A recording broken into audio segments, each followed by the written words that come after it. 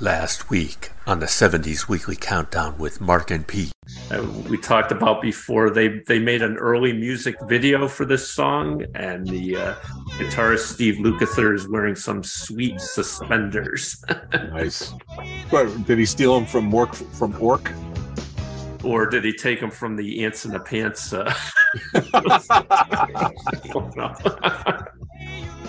Can't believe how many of them there are, but I think of Gail and I joking around, and like if I left for work and I came back in because I forgot something, I'd be like, I just came back to let you know. Well, that was good synchronicity right there. Yeah. With this song. Yeah. Even though it's done by Maureen McCormick, who was playing a stripper on Fantasy Island and got her nose broken on the Brady Bunch 6 years ago. Yeah. No, this is Melissa Manchester. We need a spreadsheet with all the Eminem female artists from the 70s, I think, so we don't get it mixed up. Don't get them mixed up. The bricks you dip in the gold, and the gold you dip in the red paint.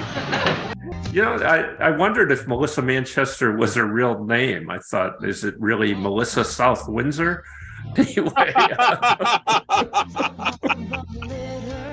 Or Melissa East Windsor. Yeah. But The Gambler was written by Nashville songwriter Don Schlitz. And I'll have a Schlitz. Schlitz was able to quit his graveyard shift job as a computer operator at Vanderbilt University to become a full-time songwriter after this hit song. So, well, Schlitz has real gusto.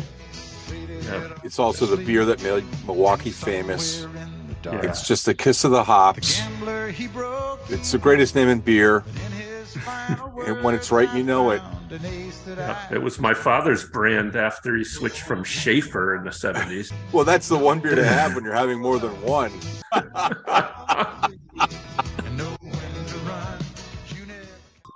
And this got to number 12. And Cheryl Lynn, she released this as her first single after being discovered on The Gong Show. Oh, wow. She sang a rendition of You Are So Beautiful that blew away the judges. So J.P. Morgan did not gong her? I guess not. And I wonder if she came on right after Jean the Dancing Machine. And Simmons had the best-selling album, but Frehley had the only hit song with New York Groove. And Ace is still with us. He's 71, so he's not in the Kiss casket yet. What was he? He wasn't the cat. He was a spaceman. Yeah. Yeah. The cat was Peter Criss. Yeah. And the demon was, oh my gosh, I'm not part of the Kiss Army. So I'm going to stop right there.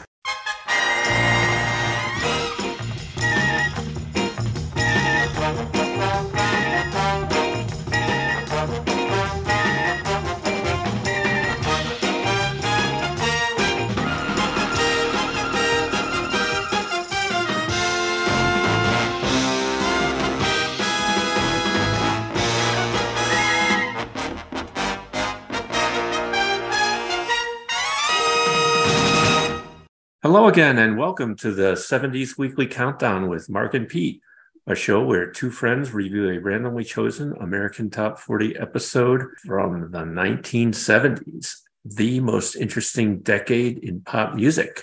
My name is Mark Roback, and with me is my friend and co-host, Peter Gardo. Hello, Peter. What's happening? Hey, Mark. Long time no see. Yeah. So for those of you that don't know, Mark and I spent a good solid day together, and overnight last weekend we went down to New Jersey to meet up with some friends of ours, Nate, Rich, and John, and we went to a Deep Purple concert, and it was a lot of fun. I'm glad I don't have to drive all those roads during rush hour, especially around New York City. Yeah. It's funny because I went to a doctor's appointment on Monday, and there was some guy that was setting me up for another appointment, and he was like, "Oh, sorry, the chair's so uncomfortable," and I was like, "Oh, it's not nearly as uncomfortable as the seat was at the concert I was at."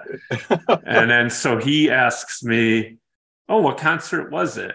And I said Deep Purple, and he was like, oh, wow. And it's like, how'd they sound? And he was into it. But then he was discussing more concert, and he says he saw David Gates like a few years back. I don't know how we went from Deep Purple to David Gates, and he's like, oh, his voice was tremendous, and then it segued into how we have this podcast. And I said, yeah, we have a running joke that which track on the Best of Bread is this song?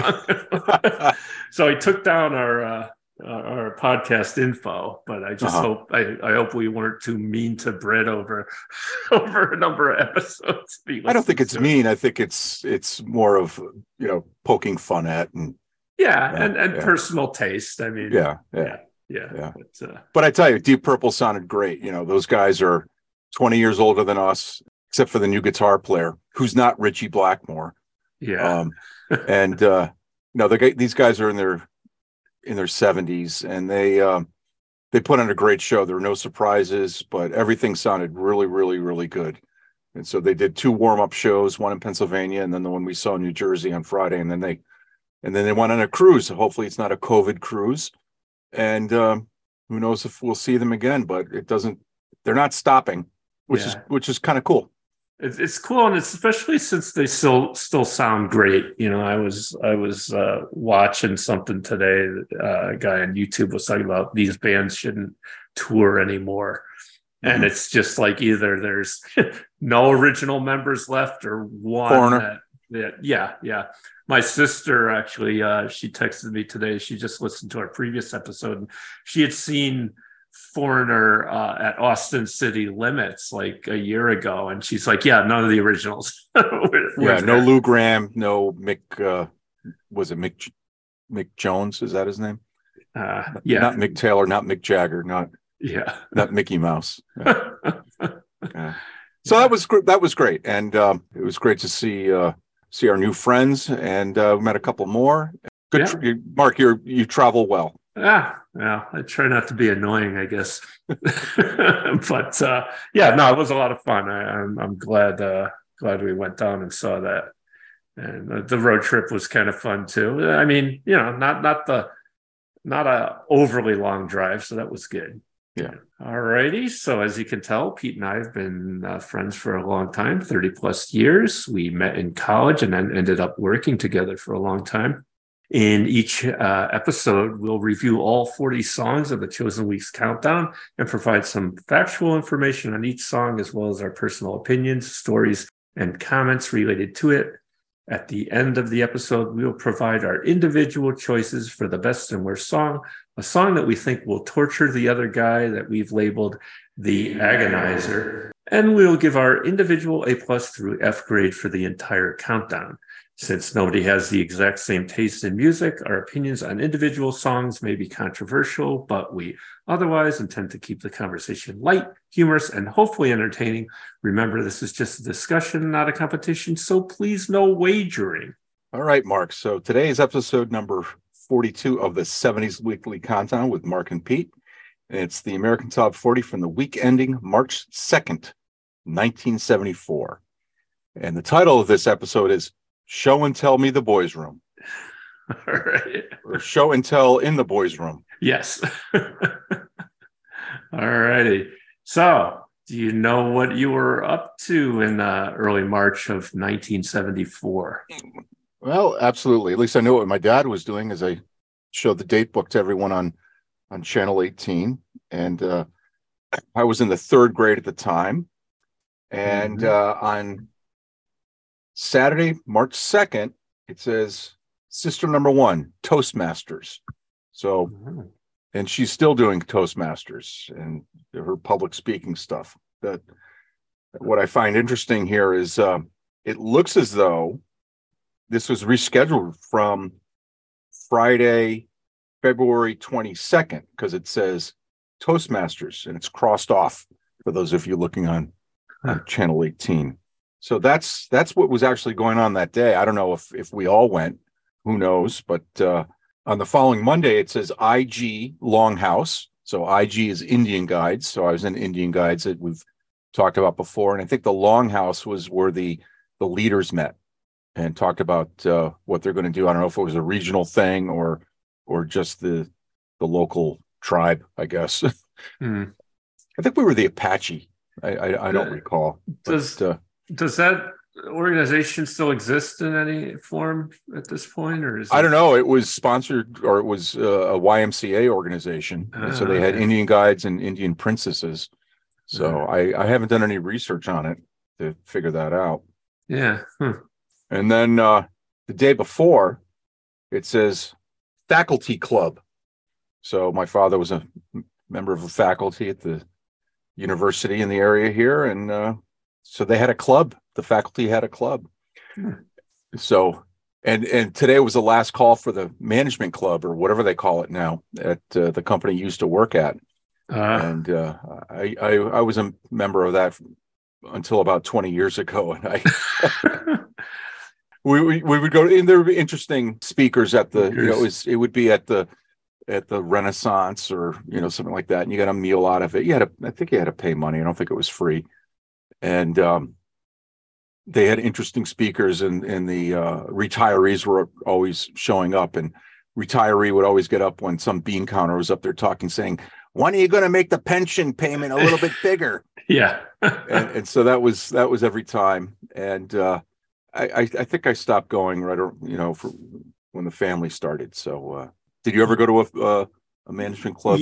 I never belonged, but I went to a few. There was always those things where it was like, oh, this manager has extra seats at the table he's sponsoring or whatever. But I stopped going to some, like you said, some of the speakers were interesting, and it was, I remember a few times where retirees were, getting up and complaining. But I got tired of like the brown nosing and pontification that went on at the table, and it's just like, this is not my scene, man. I hear you. Yeah. So what's in your date book? So I mean, not much for me, because I'll just say I was in the fourth grade. Mrs. Hockenberry was my teacher, I remember, and but I looked at in Gail's journal. And it's this one I think I've shown before. It's got a flowered cover on it, but I picked out a few things in here, not exactly on the date, but within, plus or minus 10 days. So this one is interesting because we talked about the movie before, and Casey thought this was the most disturbing motion picture ever made. Says, today I finished reading the book The Exorcist, which is the #1 best-selling novel and movie. It's really gross, but it's good. And a lot of people who've seen the movie have gone nuts. I want to see the movie too. I couldn't put the book down, and I just started it yesterday. So that's pretty interesting. Let's see, this is kind of funny. So Gail was a few years older than us, and this says, this afternoon my mother took me to Eastern to let me drive. I went over a few curbs, but other than that, I didn't kill anyone. And then this is great because it's right in the time frame too. There's been a lot of streaking around the country lately, especially at colleges and things. Kids running around outside for a few minutes naked.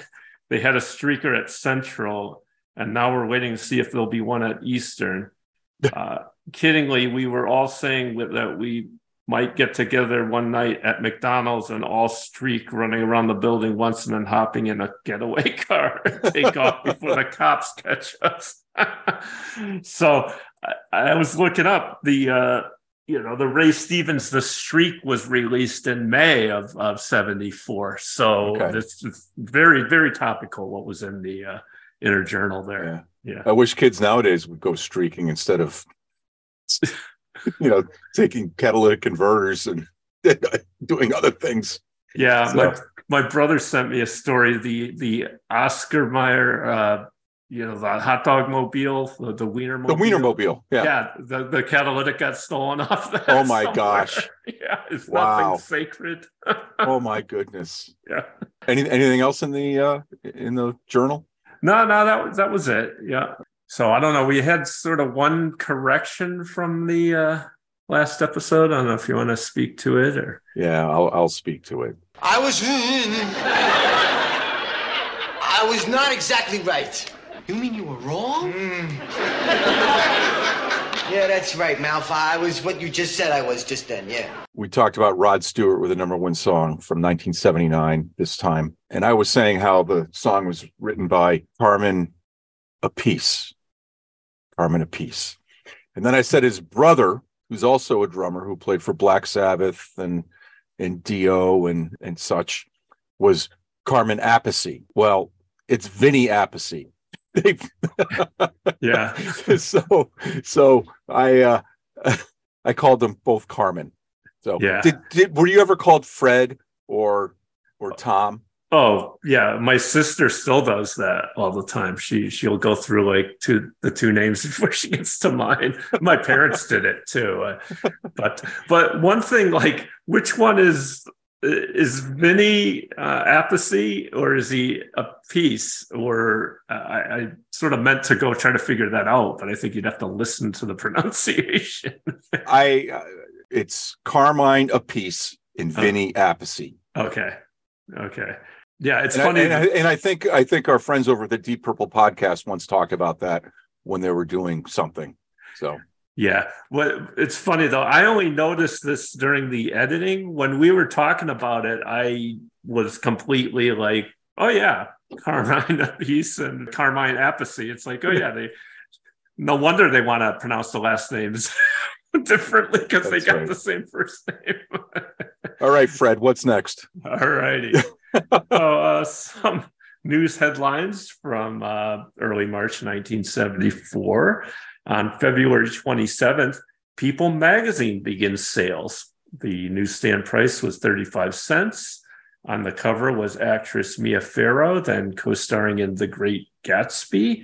And there's an article about Jim Croce's $1 Million Music Legacy. It's interesting. Then on March 2nd, the 16th Grammy Awards were on. Roberta Flack had Best Record for Killing Me Softly, and Stevie Wonder Best Album for Inner Visions. Well-deserved there, that album for sure. I stuck this in here. Also on March 2nd, guess who celebrated their 26th birthday? It's not on the paper you gave me, so no, it wasn't Donny Osmond. No, it was Rory Gallagher. Okay. And on March 9th, the last Japanese soldier, a guerrilla operating in the Philippines, surrenders 29 years after World War II ended. Didn't they make a few TV show episodes? Oh, yeah. There's a lot of TV. There were movies. Of course, our favorite is The $6 Million Man, The Last Kamikaze. Right. Where a nuclear bomb got lost somehow and it was sabotaged, and so people were trying to collect it, and Oscar Goldman sends Steve Austin over to wherever that was, and he meets up with Yokira, and Yokira somehow knew perfect English, and it was able to. So Steve Austin's arm ripped over, or no, he got punji sticks, and so one of his bionic legs came over, and Yokira says, "You're the devil." Yeah. And eventually they became friends, and Yokira showed up the next year with the Wolf Boy. Yeah. Who played the Wolf Boy? Wasn't it somebody that I think the Wolf Boy was Dick Van Patten's kid, maybe. No, he was the Bionic Boy. Okay. Yeah. I forget who was the Wolf Boy. Was there a Gilligan's Island episode about it? I think there was a Gilligan's Island also with a Japanese soldier. Yeah, the one that I remember was when the gorilla found the like grenades and was throwing them. That's right. Yeah. But anyway. That was a great part of our trip back from New Jersey, talking about our favorite Gilligan's Island, and we liked them all. Yeah. So finally, in the news on March 11th, the Rhino Store gives people 5 cents to take home Danny Bonaducci's album. Yeah. So he put a record out. He thought he'd be like his big brother Keith. Yeah. And I took a look. I'll put a link to it in the show notes. I took a look at the album, but I didn't listen to it at all. But yeah, popular guy in a TV show at that point. Yeah. His character was great on The Partridge Family. He's my favorite character. He's so irreverent. going on to 1974 tech, nothing of note again Mhm. around this time that Yeah. year. Anything in with the economy? Yeah, so So Richard Nixon was still president, so there was no win campaign yet. not yet. No.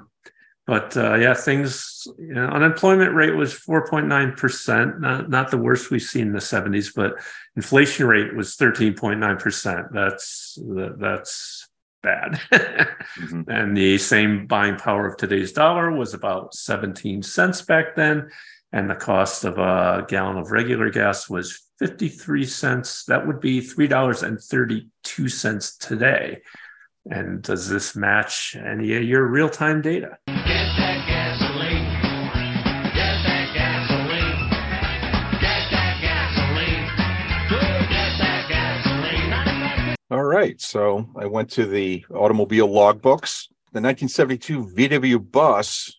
Well, it was interesting. There was bad data. There were 3 entries of bad data. So I went a little later. I went to the 19th because it was not full.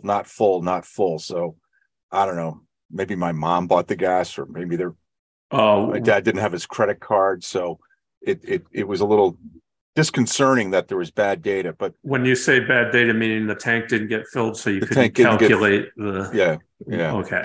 And so it was very difficult to come up with a good number. So I had to go to the 19th, which is kind of far away. All right. But close enough for 49 years ago. Is that right? Yeah, 49 years ago. So it was filled up on the 19th, and it cost 55.9 cents a gallon or 16.6 miles per gallon. And on the 7th, later the next week, the Squareback was filled up.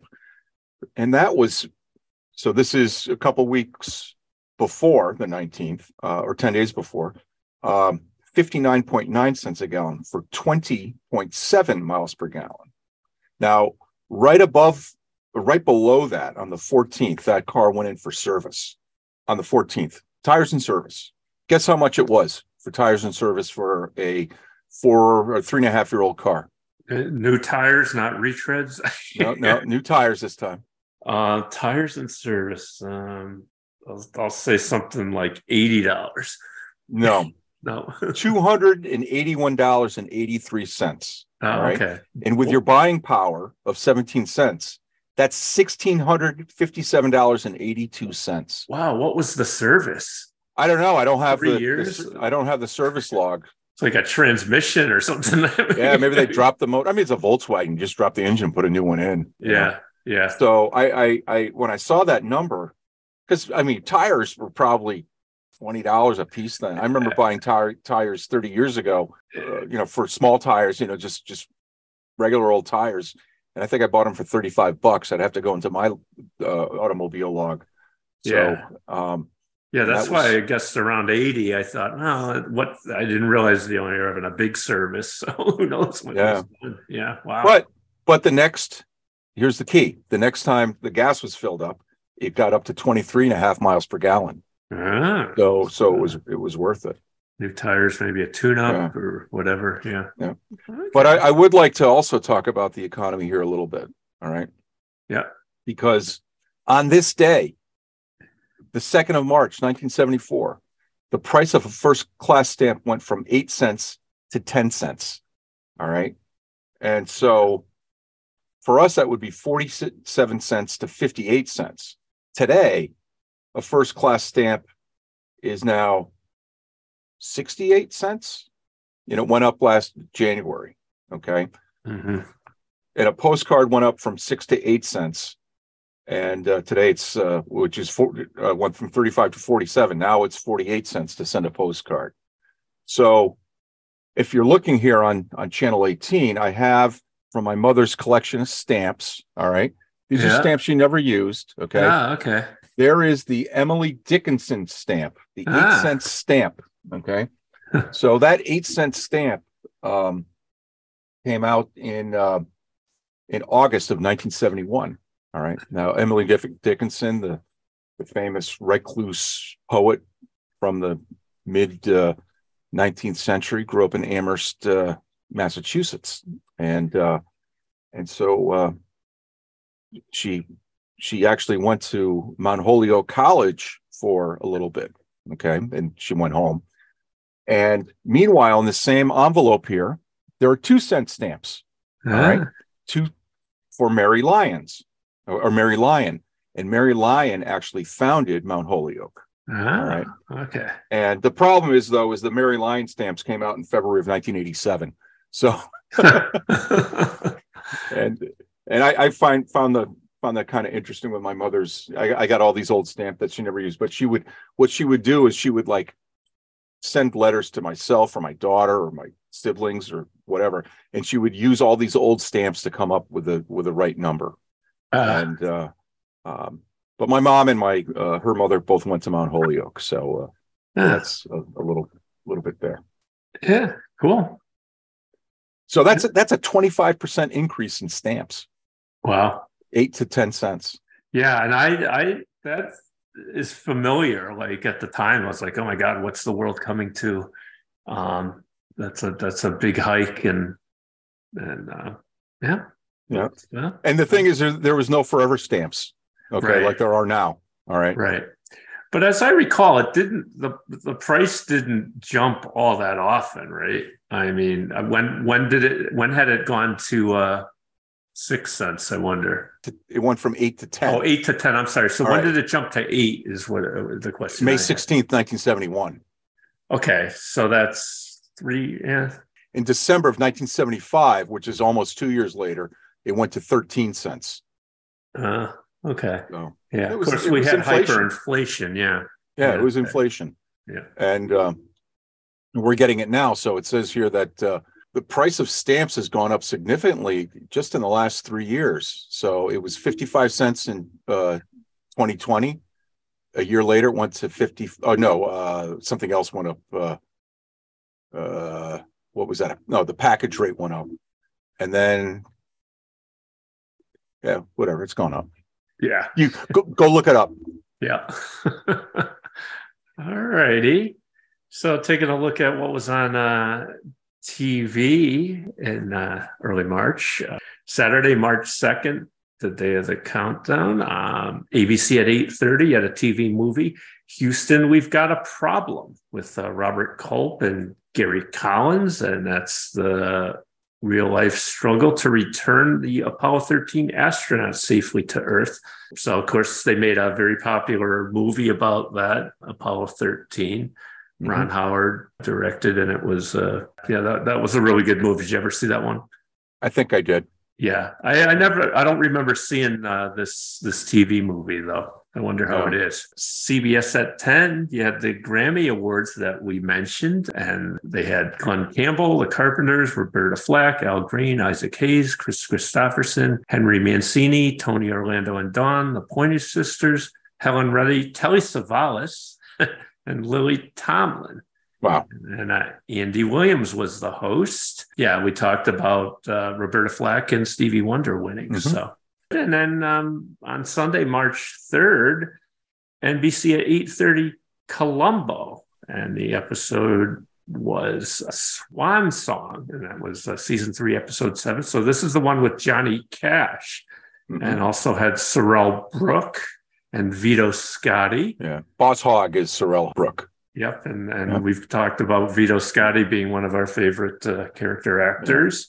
And this is a husband and wife team of gospel singers who have a marriage of convenience, are all called to the attention of Columbo when the husband fakes an airplane accident to get rid of his fanatically evangelistic wife. And this was another one of my favorites. I thought Johnny Cash was great in this one. Yeah. Well, this is the first. I never watched Columbo as a kid, and I didn't watch it when it was on late night. And so probably 6 years ago on a Saturday afternoon, my wife and daughter went out someplace. So 2015 or 2016. And I actually watched Columbo, this episode. And like, holy moly. It was great. John Denner, who was a big radio star. He was the FAA guy. Right. And Ida Lupino was Johnny Cash's wife. Oh my gosh. And now I'm a big Columbo fan because I watched it. Yeah. That was a really, really good episode. At the movies at this time, so I didn't find anything like right around the beginning of March, but this one probably was still in the theaters. On February 3rd, Blazing Saddles was released. That, Yeah. of course, is the Mel Brooks film with Cleavon Little and Gene Wilder. And Harvey Korman. assuming you've seen that one. I don't think I've seen it front to back. It's good. It's quite a different movie for sure. So just the episode we're about to do was introduced by Alan Parsons on the Sirius XM when it aired. And now, as Casey would say, on with the countdown. How you doing out there? How you doing out there? You ever seen that one of those days where Is that it seems like everybody's getting Sprechstimme? Speckstimme. Very short, but yeah. a girlfriend? Well, you know, I used to have them just about all the time, but I found a way to get out of it. Let me tell you about it. Sitting in the classroom thinking it's a drag. Listening to the teacher rap just ain't my bag. New bells ring, you know that's my cue. I'm gonna meet the boys on floor number 2. Smoking in the boys' room. No. Smoking in the boys' Back then, it was not cool to do that. Now they'd probably arrest you and throw you in the clink in the back of the squad car. Yeah. So yeah, this is Smoking in the Boys' Room by Brownsville Station off their album Yeah! Exclamation point. Yeah! This one peaked at number 3, about to fall off the chart now. It's been on the chart for 19 weeks. And this was written by Brownsville Station lead singer guitarist Michael Cub Coda. Coda wrote for various music magazines, including Goldmine, until he passed away in 2000. But he got the idea for the song from memories of hanging out at the movie theater with his childhood friends. They would smuggle cigarettes lifted from their parents into the men's room at the Clinton Theater in Ann Arbor, Michigan on Friday nights. It took Coda just a half hour to write the song and an hour for the band to record it. They didn't think much of it, but the song became far and away their biggest hit. Motley Crue covered this song in 1985 on their album Theater of Pain, and it was their first U.S. Top 40 hit, getting to number 16. These guys had one more top 40 hit with Kings of the Party that went to number 31 in 1974.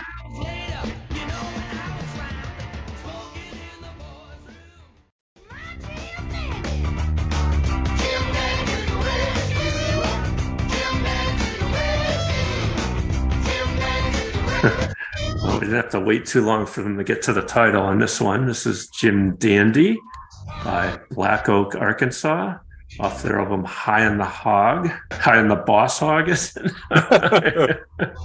So this song is also sometimes known as Jim Dandy to the Rescue.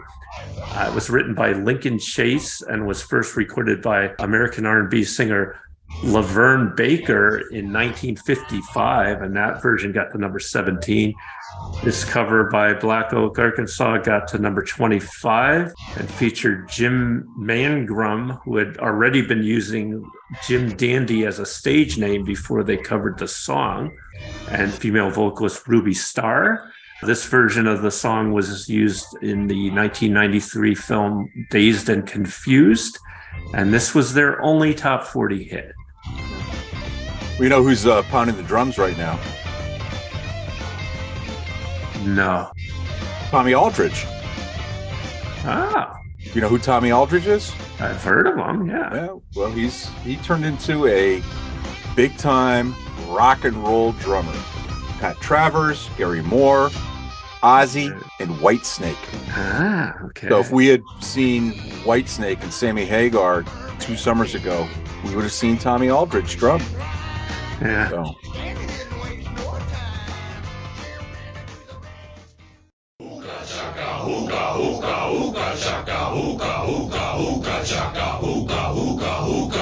I can't stop this feeling deep inside of me. But what have they done to my song? Yeah. That- Don't realize what you do to me.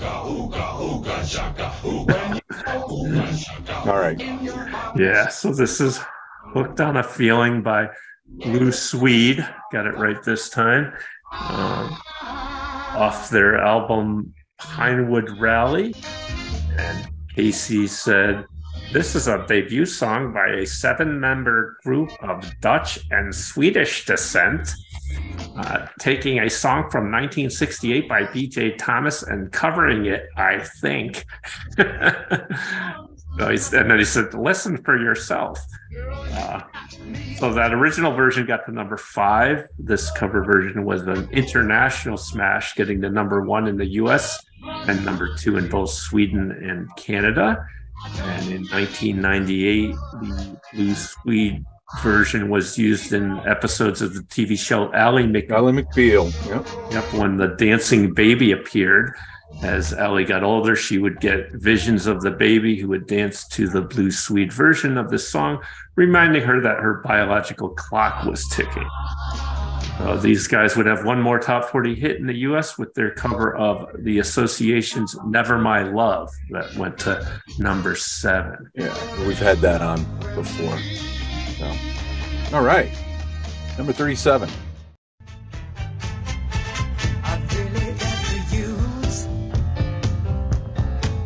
So this lady and her cousins, if I remember right, they had number 7 last time around when we did episode 31 from December 3rd, 1973. Mm-hmm. And that song was Midnight Train to Georgia. I don't remember this song. Yeah, I don't either. This is I've Got to Use My Imagination by Gladys Knight and the Pips off their album Imagination. And Casey said, "This is one of the most successful soul groups around today. They've been making hits since 1961 when they first scored with the top tenor called Every Beat of My Heart. This one got to number 4 and number 1 on the soul chart. It became one of the band's highest charting songs and eventually sold more than 1 million copies.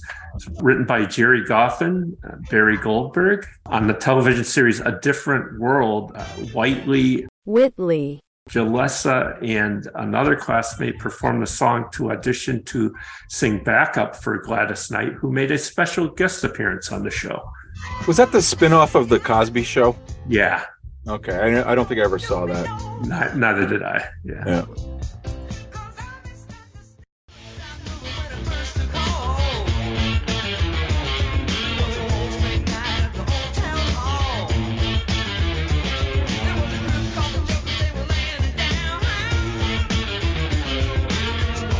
This isn't Free Ride. No.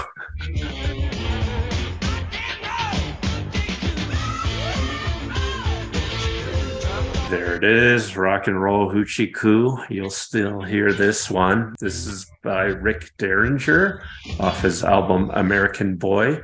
His real name is Richard Dean Zahringer. Casey talked about how Rick Derringer was the lead singer and guitarist for the McCoys, and in 1965 they went to number 1 with their first record, Hang On Sloopy.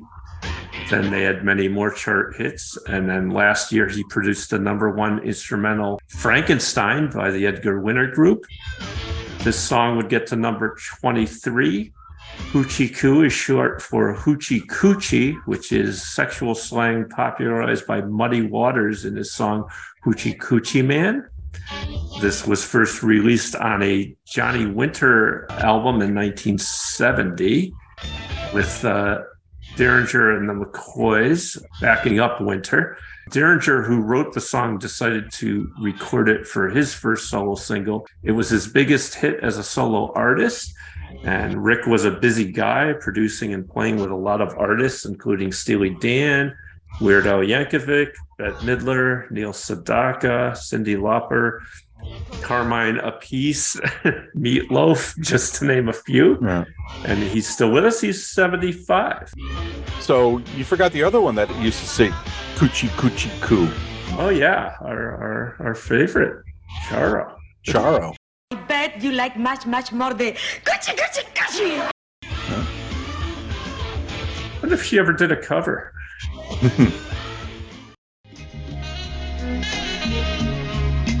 I've always been the kind of guy who could This isn't the Isn't the Natural Move? What was the name of that band?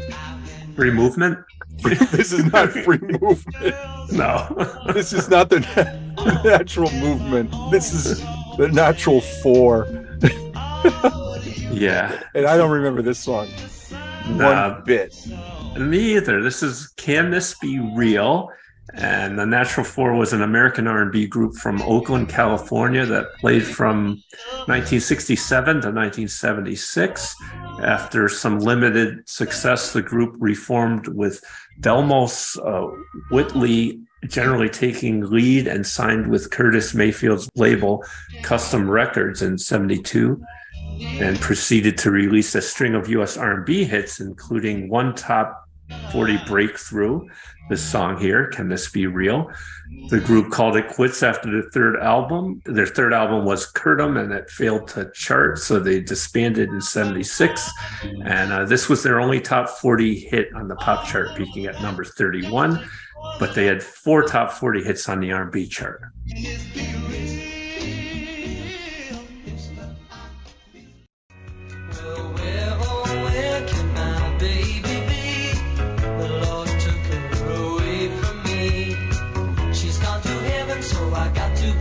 This is familiar.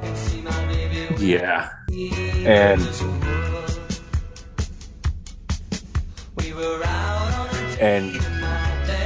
I don't think this song is, this artist makes it familiar. I think someone else did this. Yeah. So this is Last Kiss by Wednesday.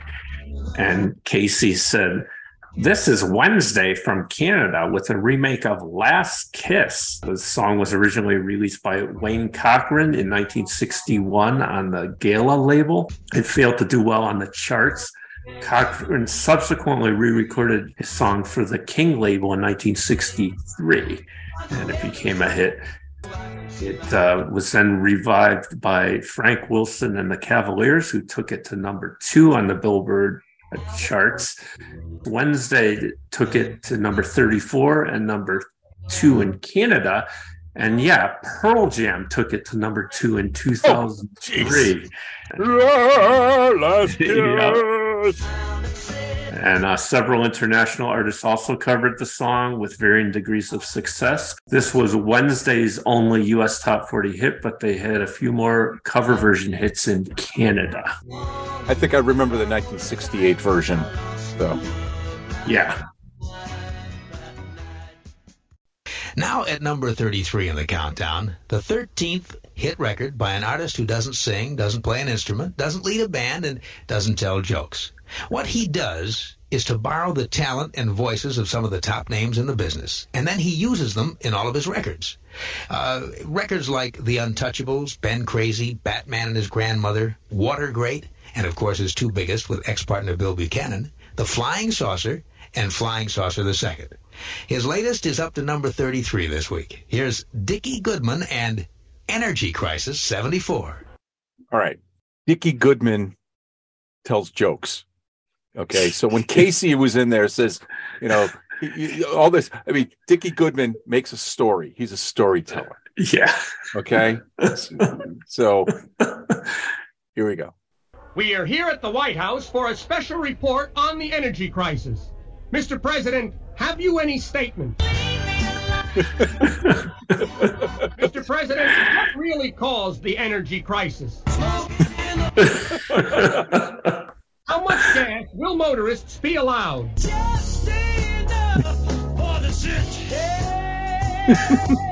Who do you believe the gas shortage will affect most? Oh, brother. Mr. President, the crisis must be solved. What do you intend to do? With me now is the head of the Federal Energy Office. Sir, you hold an important position. What are your qualifications? I'm a joker. I'm a midnight toker. Mr. President, have you anything to add? Here with me is the new Vice President, Chevy Ford. Sir, how would you sum up the gas shortage?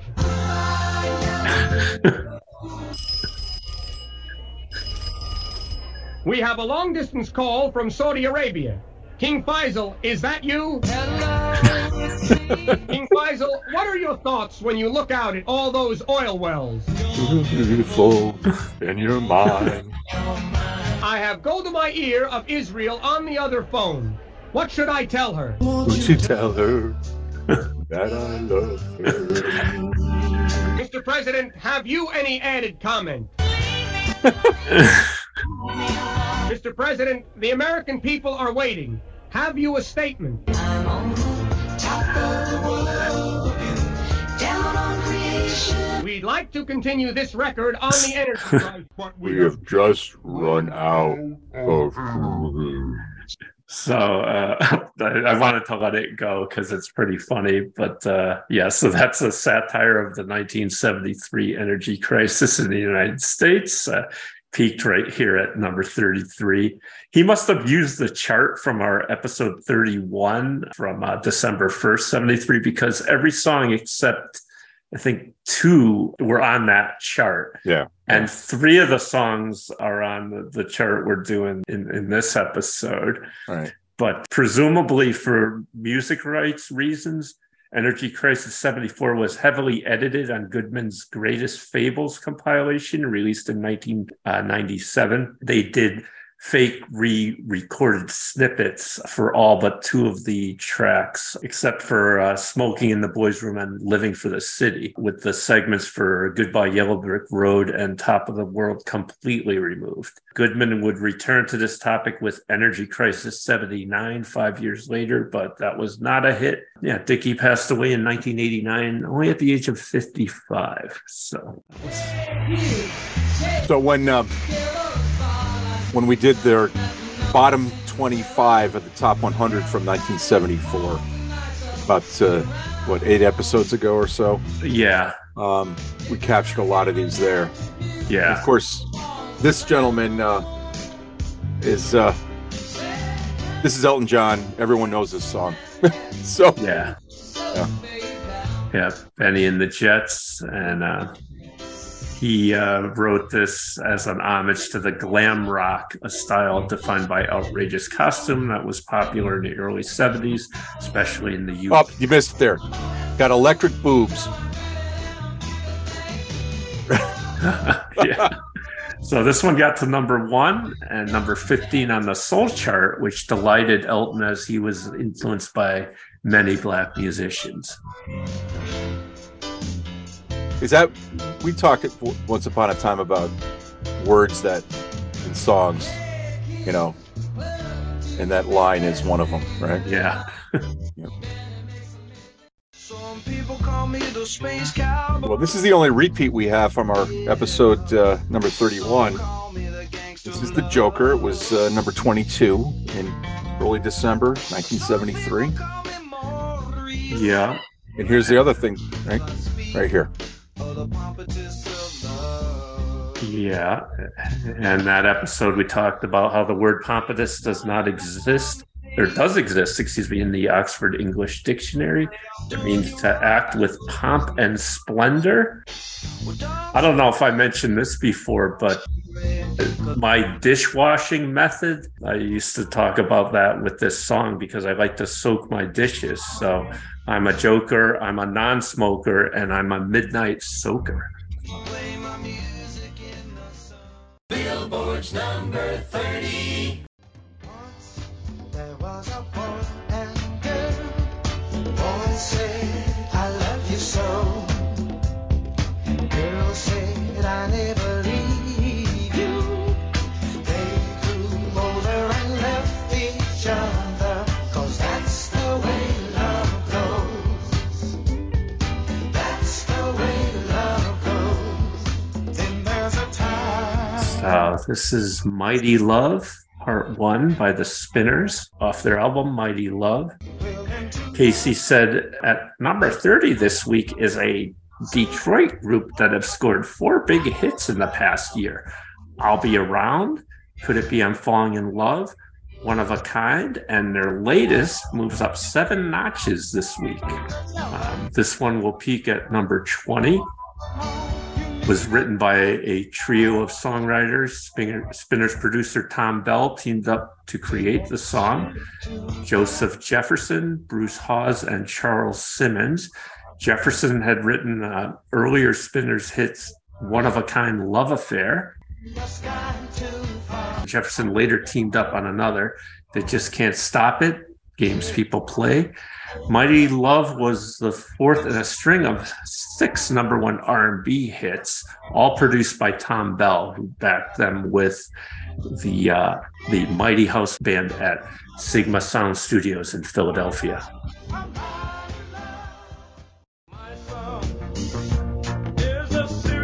How many days a year do you work?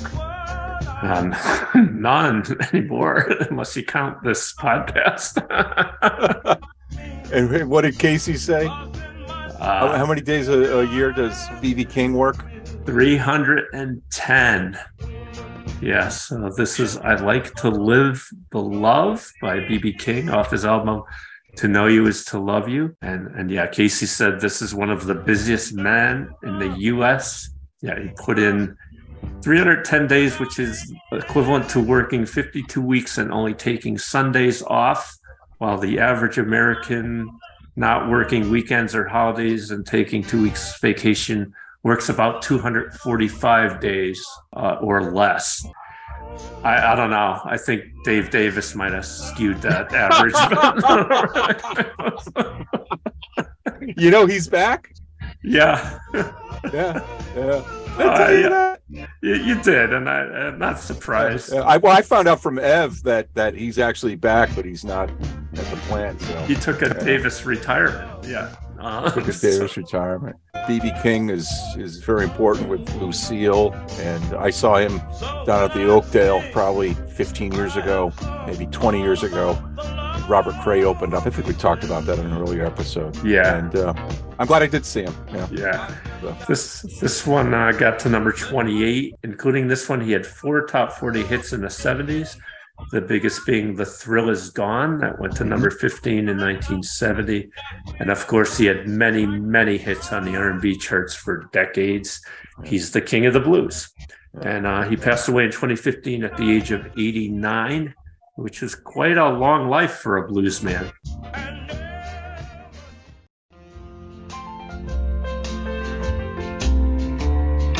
Don't wait for the postman if you're looking for a letter from It just went up 25%. It's because I can't afford the postage. Yeah.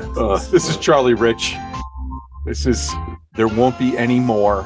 And I don't remember this song. Do you recall it when you were in the 4th grade? Nah, it was actually originally recorded in the 60s, and it was released as a single at the end of 1973 and was his 4th number one hit on the country singles chart. Got to number 18 on the pop chart. One of Rich's biggest successes, There Won't Be Any More, was named the top country hit of 1974 by Billboard magazine. Wow. Well, another artist with 2 first names. Yeah. Charlie Rich. Do you know anybody by the last name of Rich? Well, there's Buddy Rich. Yeah. Worked with somebody named George Rich, the old plant. So 2 first names again. How about Richie Rich?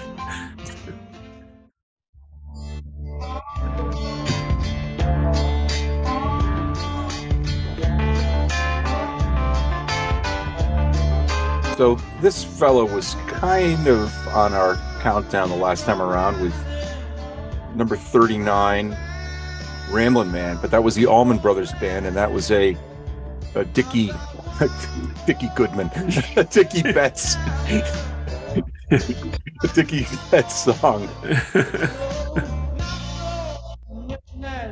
So Midnight Rider, Greg Allman.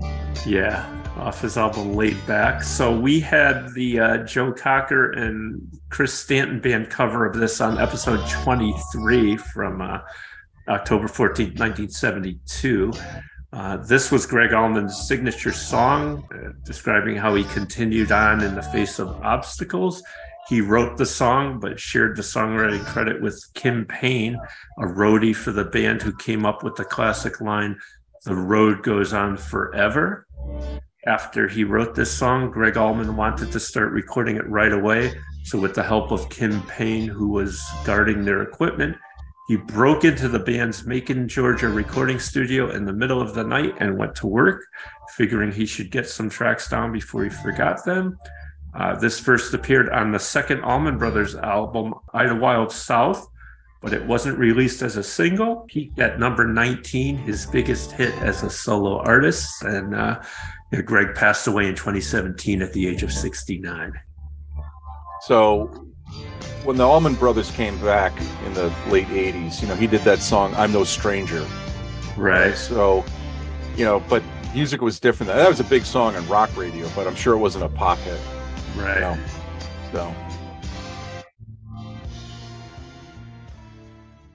These are the eyes that never knew how to smile till you came into my life.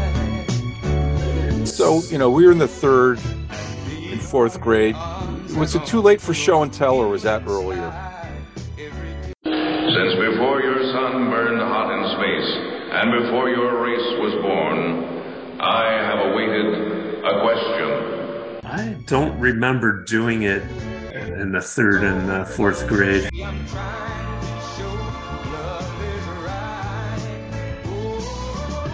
There it is, Show and Tell by Al Wilson off his album Dynamite, or is it? A dynamite! So this was actually number 33 on our episode 31 from December 1st, 1973.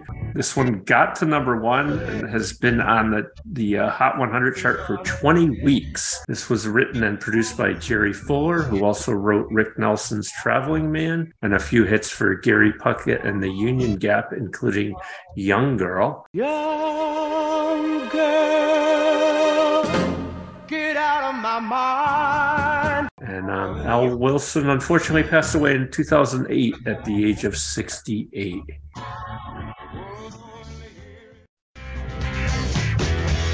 So I guess I didn't do a good job on repeats, because I only had one. So that was... What's your method of doing it? I look at the two things. Do you do I do a search through the spreadsheet. Uh-huh. But even that sometimes doesn't work, I've found, too, for whatever reason. Because these folks had a number 19 on that countdown with Angie. Right. Yeah. So, yeah. This is Heartbreaker. Heartbreaker or Do. What'd you say? Do. Okay, you got it right. Yeah. Off the album Goat's Head Soup. This one got to number 15. Tells two stories: a young man shot by police in a case of mistaken identity, and a 10-year-old girl who dies in an alley after a drug overdose. Sure. Neither is based on a true story, but it's a commentary on urban America. Mick Jagger recalled to Uncut Magazine in 2020 that he can't remember any specific inspiration. It's the timing, he said. New York as a violent place. America was a heavy-handed police state. Yeah, Billy Preston played the piano. Keith Richards played bass and shared guitar duties with Mick Taylor on this one.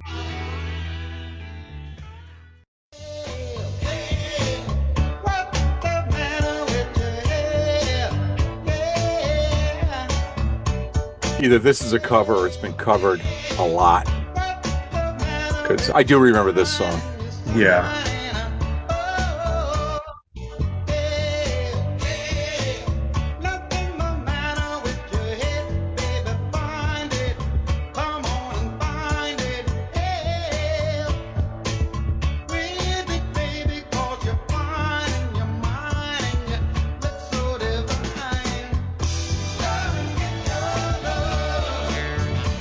I love that little guitar riff after, right there. Yeah. So this is Come and Get Your Love by Redbone off their album Wovoka in 1973. This one went to number 5.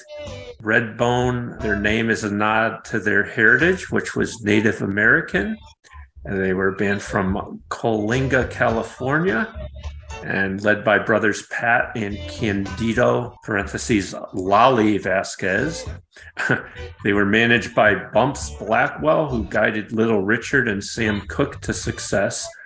To avert discrimination, he convinced the brothers to use a different last name, so they became known as Pat and Lolly Vegas. Redbone earned an audience playing clubs on the Sunset Strip in Los Angeles at the same time the Doors were on the scene. And in 1972, they scored with the Witch Queen of New Orleans, which reached number 21 in the U.S. and number 2 in the UK. And Pat Vasquez is still with us. He is 81. Unfortunately, his brother Lolly passed away in 2010 at the age of 70.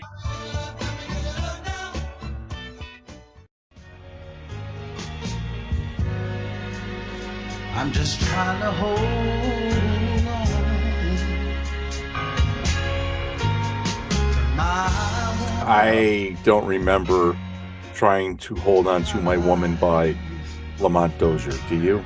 I don't remember it, but this was actually number 87 on our episode 33, which was the bottom 20 of the top 100 songs. Bottom 25. 25, excuse me. Yeah. Written by McKinley Jackson and James Reddick. It reached number 4 on the U.S. R&B chart and number 15 on the pop chart. And Lamont Dozier is, of course, 1/3 of the powerhouse Motown songwriting trio of Holland, Dozier, and Holland. He wrote 10 number 1 hits for the Supremes and 2 for the Four Tops. Yeah. This was his only chart as an artist, though. You know, it wasn't that long ago that we did our bottom 25 of the top 100. And I didn't remember it then, and I don't remember it now. No, it's not a bad song, but it's just not very memorable. Yeah. He wrote a lot of other things that are very memorable. Yeah. Choo choo. Are you crying? Do the tears belong to? So when I read this, I said, Dennis DeYoung and Bill Murray. Like, that's weird. Yeah. And of course, it's not that. This is Cliff DeYoung with Bill Mummy, and it's cut off. Corey Fisher. Corey Fisher, not Jolie Fisher, which is Connie Stevenson's daughter with Joey Fisher. Yeah. The half sister of Princess Leia, right? Yeah. So this is My Sweet Speaking Lady. of People magazine. Yeah. And Casey talked about Cliff DeYoung's acting career, moving up to the lead in Broadway's Hair, and he played the lead on Broadway in the controversial production of Sticks and Bones about a Vietnam vet, and starred in the TV movie Sunshine, in which he sings this song. This was written and first recorded by John Denver, and it was included on his Poems, Prayers, and Promises LP in 1971. This version got to number 17 and number 7 on the adult contemporary chart.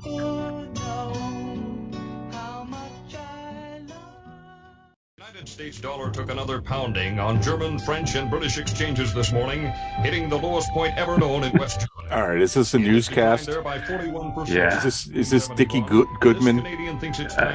Is this patriotic Sprechstimme? Patriotisch Sprechstimme. Is this stink? Yeah.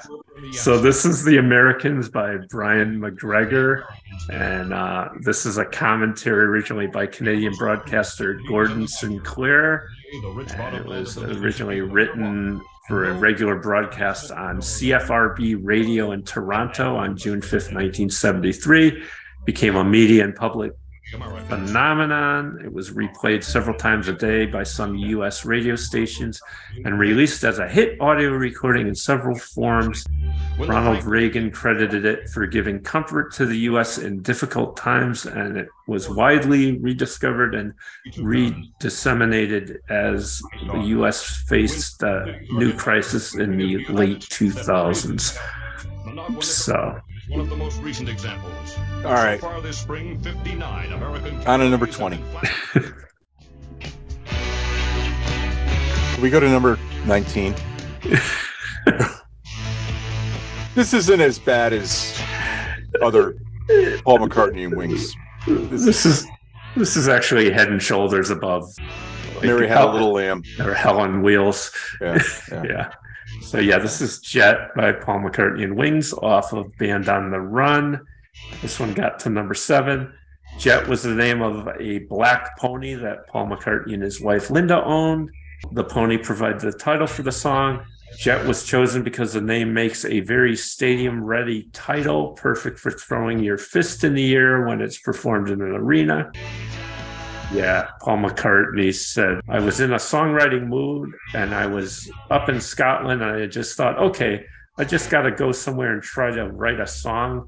We happened to have a little pony that was called Jet on the farm. I took my guitar and hiked up this great big hill. I found myself in a place which was in the middle of nature and just sat there and started making up the song.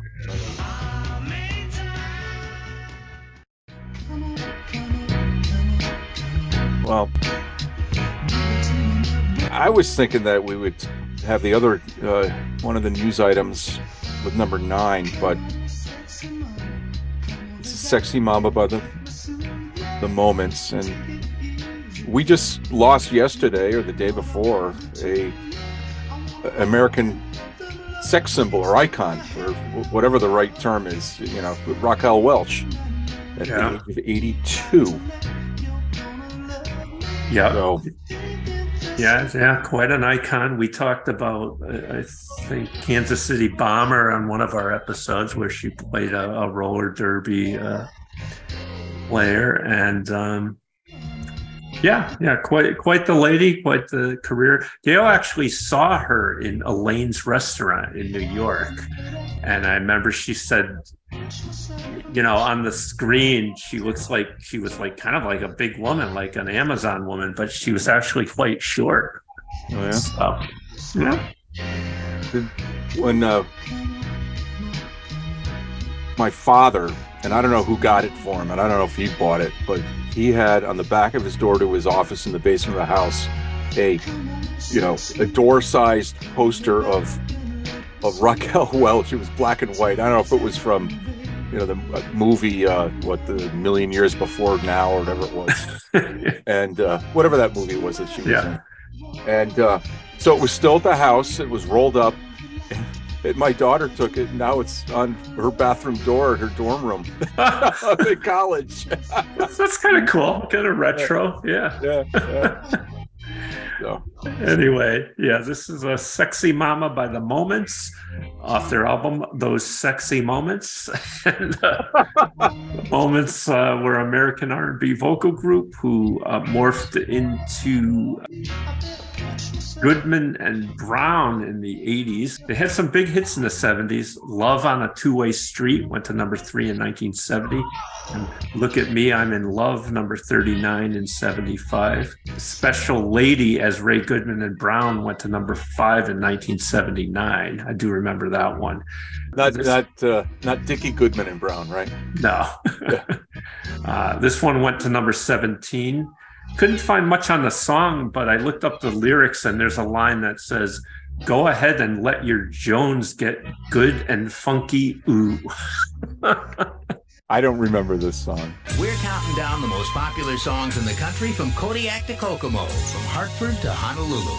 Number 18. Una promesa, eres tú. I do remember this one. I do remember it also. And when I read the title, it reminded me of Colonel Flagg.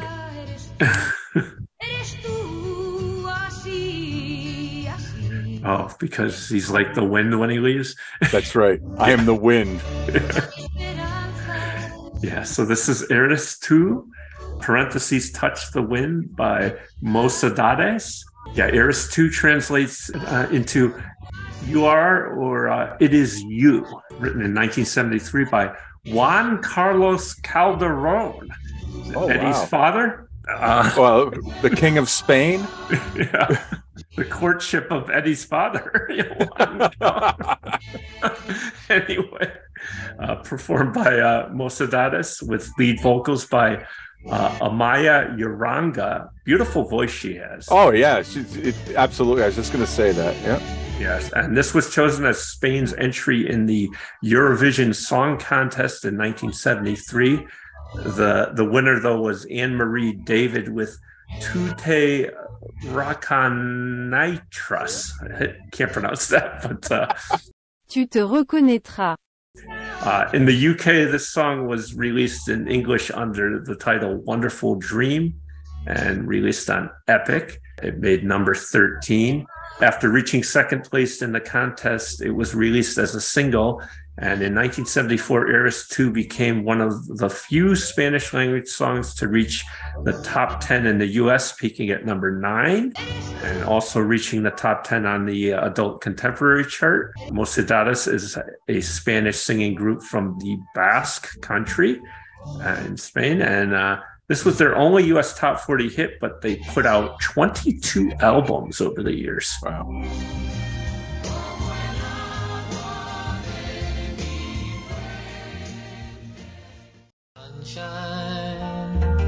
On my shoulders makes me happy. Did you go outside today?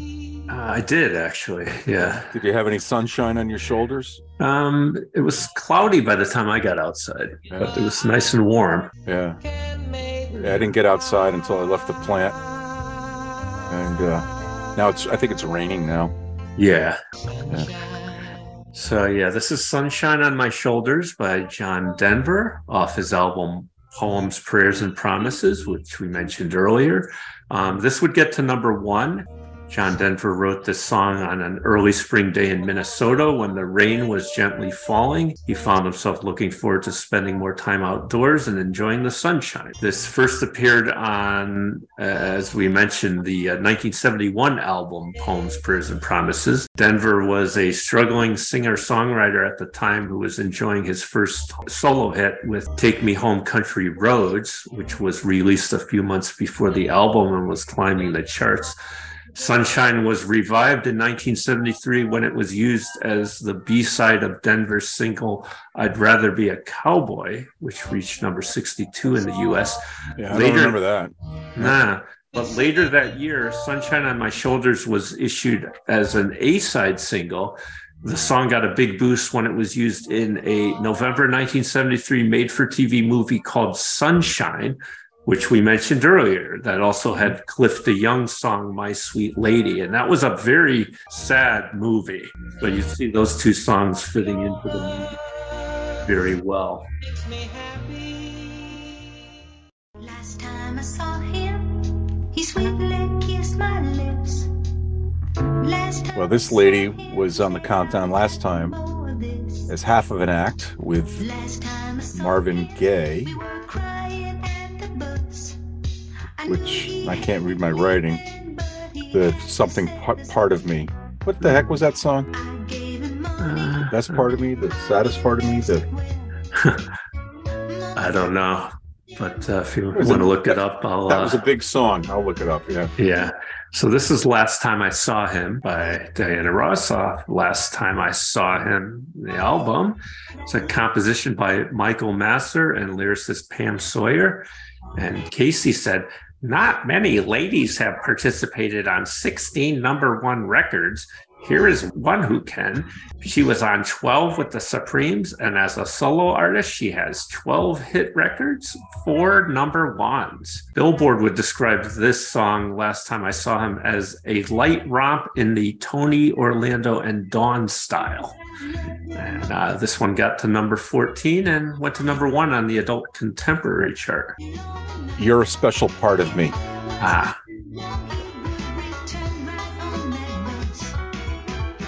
Who's the banjo player? Oh, the kid from Deliverance? Wherever you go, wherever you may wander, Here she is again. surely you know, Yeah. always want to be there, holding your hand and standing by to catch you when you fall. This must have made the country charts too, right? Oh, this was a big country song. Yeah. Everything you do, let me be Oh, yeah. This is Let Me Be There by Olivia Newton-John off her album, Let Me Be There. And this one got to number 6, but Olivia Newton-John took the prize for Best Female Country Vocal Performance for this song, up against country veterans like Tammy Wynette and Dottie West. Newton-John be there. Yeah. She continued to cause a stir in Nashville when she won the Country Music Association Award for Best Female Vocalist of the Year in 74, thanks to her subsequent country hit, If You Love Me, Let Me Know. The win prompted Tammy Wynette and George Jones to quit the Country Music Association and form the Association of Country Entertainers to, quote, preserve the identity of country music from the non-country artists infringing on the genre. Wow. Yeah. Those are fighting words. Yep. So who's the guy that does the let me be there in the night? You know? Is it one of the guys from the Oak Ridge Boys or Alabama or whoever it was? This features bass vocal harmony from Mike Samms, whose group, the Mike Samms Singers, provided backing vocals on a host of hits, including Tom Jones's Delilah and the Beatles' I Am the Walrus. Wow. I don't know if they're on that one as well. Clapping. The clapping will take us into number 14. There's a wren in a willow wood, flies so high and sings so good, and he brings to you. Boy, look at that. 3 in a row. Biggest ladies of the 70s. Yeah. Diana Ross, Olivia Newton-John, and this lady, Anne Murray. Yes. So this is Love Song off the album, The Love Song. And yeah, this was number 80 on our episode 33, the bottom 25 of the top 100 of 1974. This won a Grammy Award for Best Female Country Vocal Performance and peaked at number 12 and number 5 on the country chart. The song first released by the folk rock duo Loggins and Messina in 1973 on their album Full Sail. Ian had an earlier hit with another Loggins and Messina product, Danny's Song, in 1972. And she's from Spring Hill, Nova Scotia. As Casey would say, the cute Canadian girl. Yeah.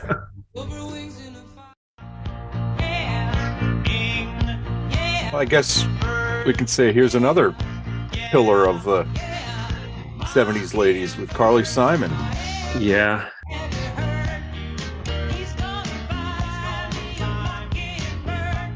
So there it is, Mockingbird by Carly Simon and James Taylor off the album Hot Cakes. Mockingbird is based on a traditional American folk song, sometimes known as Hush Little Baby. The song is a lullaby intended to soothe a young child to sleep with promises of expensive gifts. Inez and Charlie Fox were brother and sisters that had the original hit with this song, taking it to number 7 in 1963. James Taylor and Carly Simon were married at the time they recorded this. This version got to number 5. Eminem made it into a song for his daughter Hallie. Eminem's song veers from the traditional lyrics as he details his struggles to raise his daughter and threatens to break the bird's neck if it doesn't sing. Wow. Yeah. I love little baby ducks, old pickup trucks. So this is another repeat from our bottom 25 of the top 100 of 74. It was number 83. And it's I Love by Tom T. Hall. And it's off his album For the People in the Last Hard Town. Love you. This was his sole entry on the top 40, peaking at number 12. But he's written tons of country hit songs. His biggest hit was the number one pop and country hit sung by Jenny C. Riley back in 1968, Harper Valley PTA. Oh, sure. And Tom is included in Rolling Stone's list of the 100 greatest songwriters. And he passed away in 2021 at the age of 85.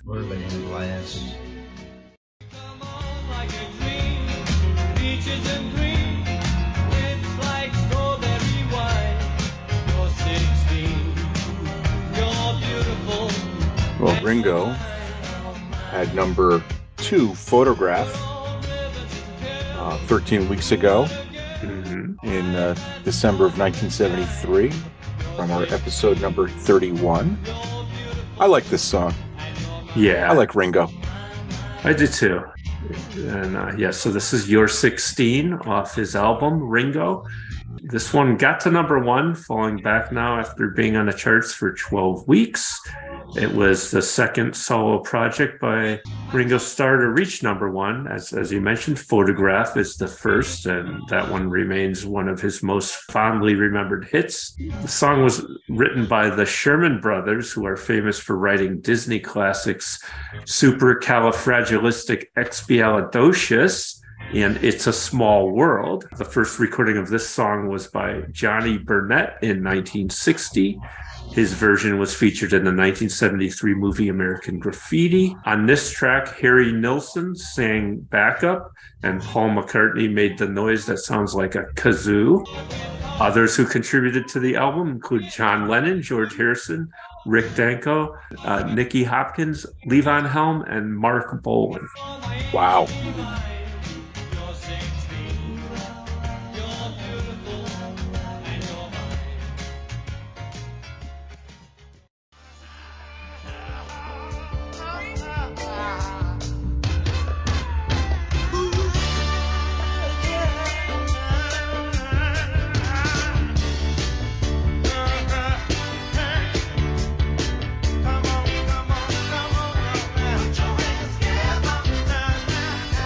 There it is. Put Your Hands Together.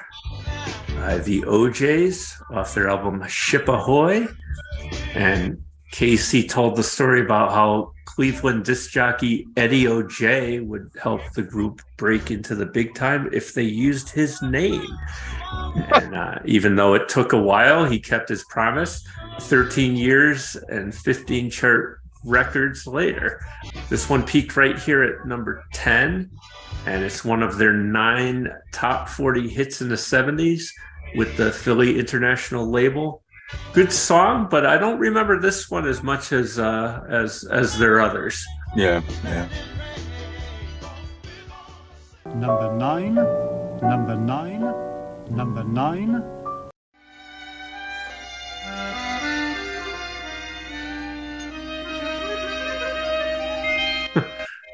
Sounds like we're in an Italian restaurant. So was Cher dating Greg Allman yet? Or was that a few years later? Since before your sun burned hot in space and before your race was born, I have awaited a question. I don't know. To bring up a shared timeline. Yeah. And this is in my record collection because it was Sister Number 2's. And I think Half Breed was on the Dark Lady LP. We had Dark Lady on last time. We had Half Breed on last time from the Dark Lady LP. Yeah. I said that incorrectly. That was Yeah. Yeah, there it is. Dark Lady by Cher off the album, as you mentioned, Dark Lady. This one got to number 1. Keyboard player Johnny Durrill, who was a member of the Five Americans and the Ventures, wrote this song. He submitted it to Cher's producer, Snuff Garrett, who had some definitive feedback. He said, quote, "When I was on tour in Japan with the Ventures, I was writing an interesting song." Durrill explained, I telegraphed the unfinished lyrics to Garrett. He said, "Make sure the biatch kills him." Hence, in the song, both the lover and the fortune teller were killed. According to Durrell, everybody knew it was a hit the minute they heard Cher's vocal on the playback, but she didn't particularly like it. This was Cher's last chart topper in the U.S. until Believe hit number 1 in 1998.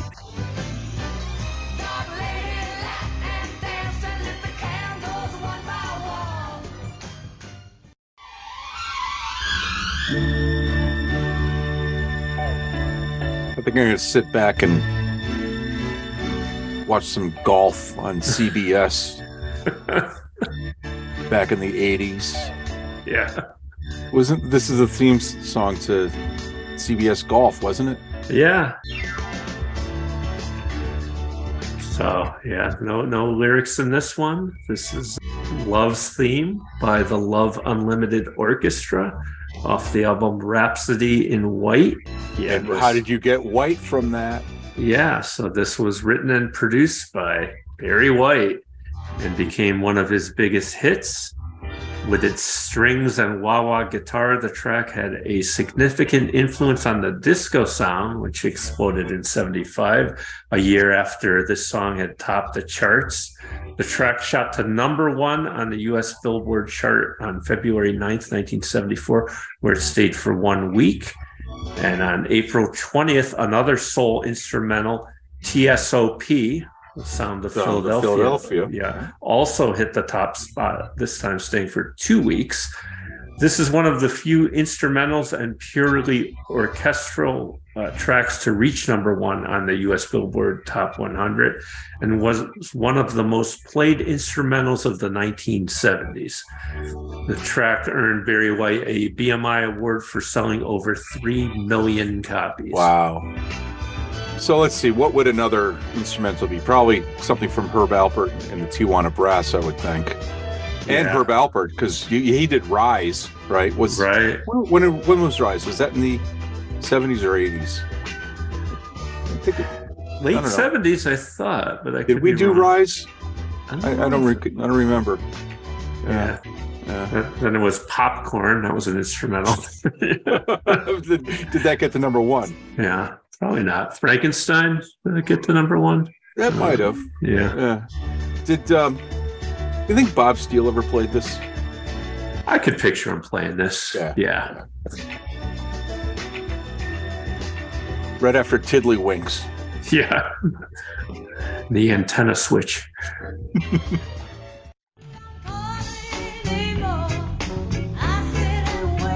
We haven't heard from the Queen of... What's her nickname? Queen of Soul. Queen of Soul. This is Aretha. Yeah. And it's cut off in mine. What's the title of it? Yeah, it's Until You Come Back to Me, parentheses, That's What I'm Gonna Do.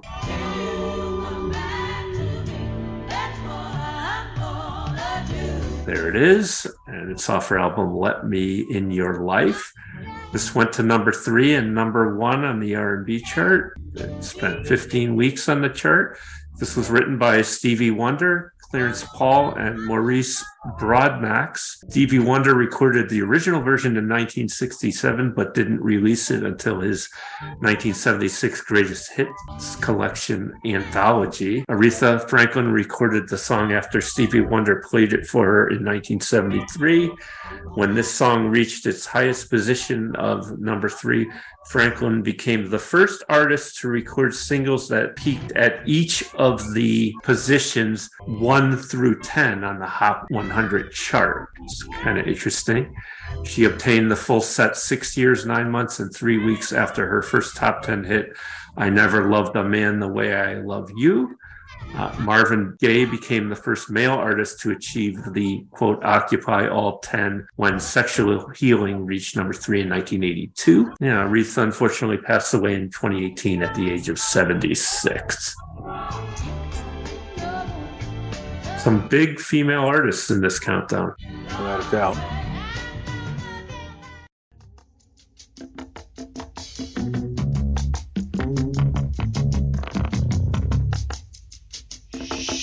Take it back, rock on. Ooh.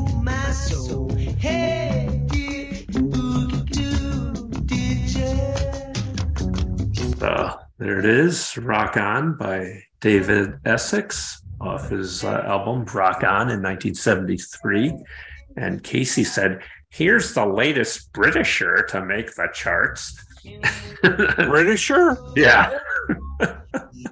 Is that a real word, Casey? I don't think so. Britisher? I just wrote that down because I thought it was funny when he said it. But this one would get one notch higher to number 5. David Essex wrote this to play at the end of the 1973 movie That'll Be the Day, where he played a working-class aspiring rocker in pre-Beatles England. Essex spent much of the 60s making unsuccessful recordings, but did far better as an actor, landing the role of Jesus in the London production of Godspell in 1971. This earned him the role of Jim McLean in That'll Be the Day, in which he starred along with Ringo Starr and Keith Moon. The film's producer, David Putnam, thought it was too weird, so it didn't make the film, but Essex used the song to get a record deal with CBS, which released it as his first single on the label. Essex wrote this song on his bass guitar, which helped give it the menacing tone. In America, this was the only big hit for David Essex, but he fared far better in his native England with 8 more top 10 hits in the UK. This was covered by Michael Damian in 1989 and went to number 1. Where? Hit in the US. Really? Yeah. And what was I listening to in 1989? Not pop radio, I guess. Yeah. Because I don't remember that. Do you? No. So in our state, there's a town, Essex, and it was funny. My father-in-law, I remember him visiting it, and he, for some reason, couldn't pronounce Essex, and they were trying to tell him sex. That's how you pronounce it. Well, if you're in Essex, you go to the Griswold Inn. That's right. Ever been there? Many times. Yeah. I never went to sea shanty night, but my sister went. Oh, okay. Yeah, when sister number 2 was living in Westbrook, sometimes we would, as a family, meet there, 40 years ago.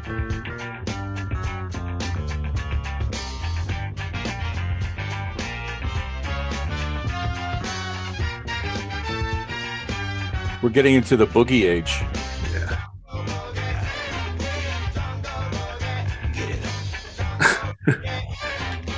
So this is, Jungle Boogie by Kool and the Gang off their album Wild and Peaceful.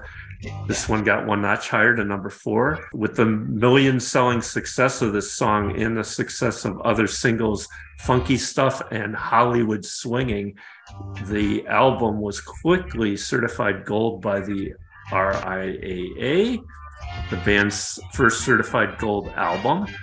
The main spoken vocals Sprechstimme on Jungle Boogie were performed by then roadie Donald Boyce, who became better known as the Boogeyman. Perhaps some of the best Sprechstimme ever in this song. Boyce's vocals on the hit were so popular, he was invited to sing backup and perform vocal effects on a number of Kool and the Gang singles. These guys had 5 top 40 hits in the 70s, the biggest being Ladies Night, that went to number 4, and they had a bunch more hits in the 80s.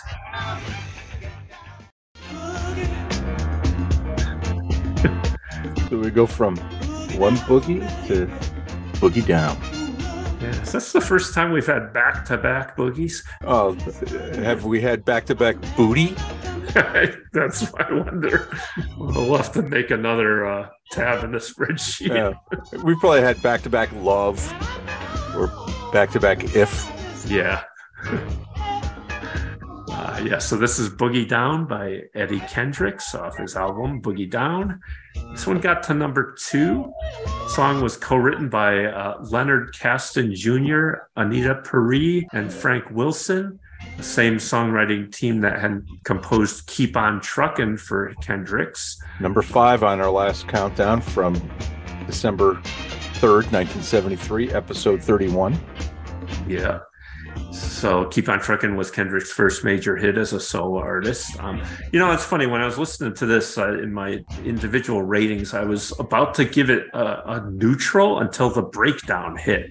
The bass is great in this, and it's played by James Jamerson, who was the uncredited bassist on most of the Motown record hits in the 60s and early 70s. And he's now regarded as one of the most influential bass players in modern music history. He was inducted into the Rock and Roll Hall of Fame in 2000. As a session musician, he played on 23 Billboard #1 hits, as well as 56 R&B #1 hits. I'll put a link to his bio in the show notes. He passed away in 1983, only at the age of 47. Ooh. And Eddie Kendricks died in 1992, only at the age of 52. So two big talents we lost too young. Is this the breakdown? Yeah.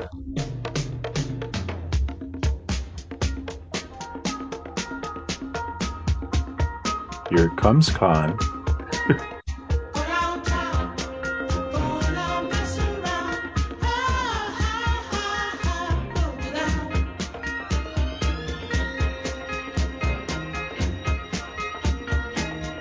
Well, I didn't remember the song, and I can't wait for the breakdown.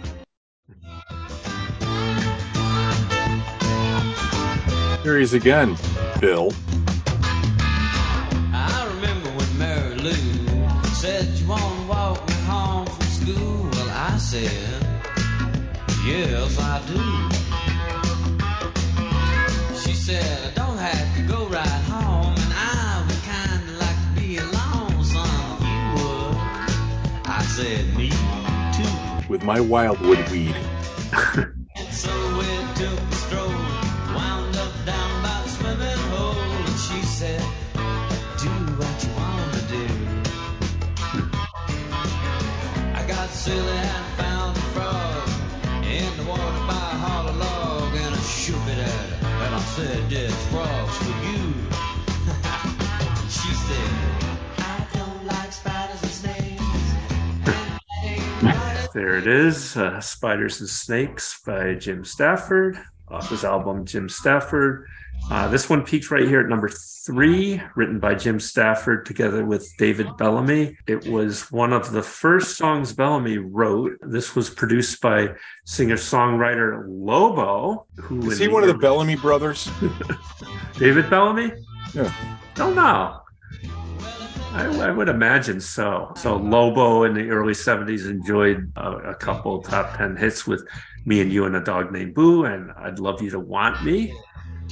In the 60s, Jim Stafford and Lobo played together in a Florida band called The Legends, along with future country rock legend Graham Parsons.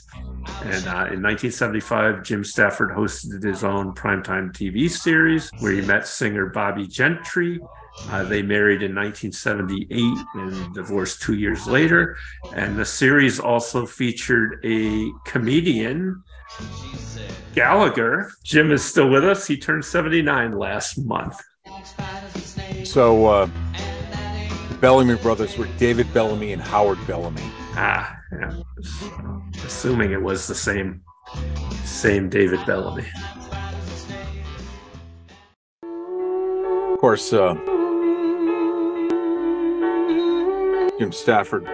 Did you say this was the host of the Country Top 40? Was he? I can't remember. That was on a previous episode, yeah. Well, we talked about my mother's college alma mater, and we'll talk about my father's, and where sister number 1 went to school, and my brother-in-law and Heavy D, and a bunch of other people. This beginning scenes of The Way We Were at Union College in Schenectady, New York. Yeah. So big song, big movie, starring Barbra Streisand, who sings the song. And this was on the Way We Were soundtrack. And Casey said, here she is, the girl that can do it all. She had an Oscar and a #1 song, and this is it. A cover of this song by Gladys Knight and the Pips was in our episode 7 from June 21st, 1975. Alan Bergman and his wife Marilyn wrote the lyrics to this song, and Marvin Hamlish wrote the music. The Bergmans also wrote the lyrics for The Windmills of Your Mind and You Don't Bring Me Flowers.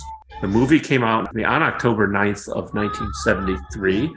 The film was very successful, and it helped popularize the song, which entered the top 40 on December 22nd, 1973, and became Streisand's first #1 hit on Groundhog Day 1974. It got bumped out, but regained and spent a total of 3 weeks at #1. After that, there was a bit of a chart hiatus for Babs, who wasn't seen again on the top 40 until 1976 when Evergreen from A Star Was Born entered.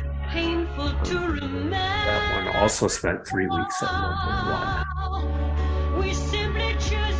All right, from Babs to the #1 song of the week ending March 2nd, 1974. Goodbye to you, my trusted friend. We've known each other since we were 9 or 10. Together we've climbed hills and trees. I think I remember this from the time, actually. Hearing this. And skinned our knees. Goodbye, my friend. It's hard This- to die. This is the soundtrack of Ben. Yeah. It takes them a little while to get there, so... But everyone knows this song. If you don't, then you didn't have an AM radio in Think of me and I'll be there. We had joy, we had fun, we had seasons. in the winter of 1974 into the spring.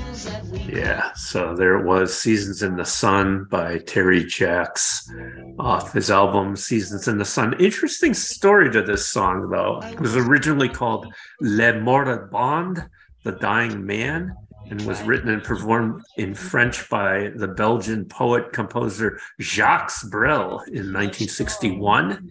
In a Songfacts interview, Terry Jacks said that after his version was released, he had dinner in Brussels with Jacques Brel, who told him about writing the song.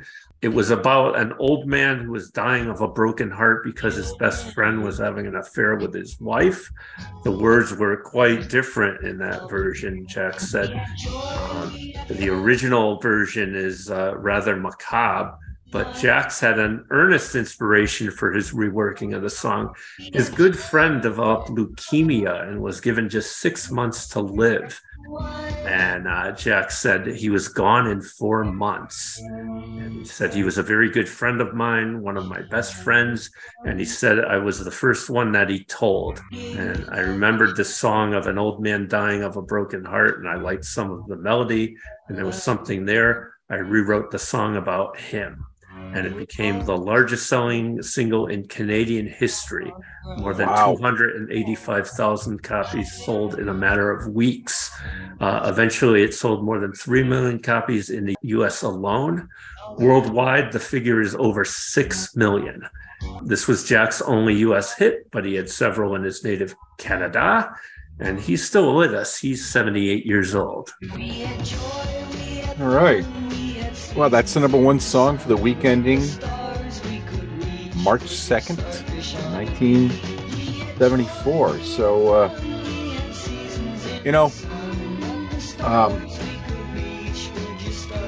what do we do now? Yeah, so this is the time where we do our ratings and picks of the different songs to fit in the categories. And the first one we do is the song that we think will torture our poor friend, and we call that one Your agonizer, please. No, Mr. Spock! So I'm going to agonize you with number 22. This is very difficult this week. Are you crying? Do the tears belong Yeah. to me? There were so many to choose from. Yeah. You know, it's funny, this movie Sunshine, I remember seeing, I don't know if it was based on a book, but I remember seeing a paperback book. And In the school library? No, I think either perhaps my sister had it, or maybe Gail had a copy that I came across when I was cleaning out the house. But to read the synopsis of the movie, it's very sad. It's about a guy's wife, again, similar to Seasons in the Sun. She's got like a disease and she's dying. And That was a big trope in the early 70s. You know, Brian's song. Yeah. You know, love story. Yeah. Yeah. You know, it's what, to try to get your mind off the gas went from 30 cents a gallon to 50. Yeah. Do you remember? So Brian's song, was about the Chicago Piccolo. Bears, Brian Piccolo. Do you remember they used to go to those guys, the Bears, on Saturday Night Live, and they had one skit where one of the guys has a heart attack and he has a near-death experience, and he goes down the long tunnel. And then at the end of the tunnel, it's Mike Ditka, and he says, "This one ain't over yet." And then so the guy comes back to life, and then he says, "Oh, I had a near-death experience." And they go, "Did you see Brian Piccolo?" And he goes, "Not this time." All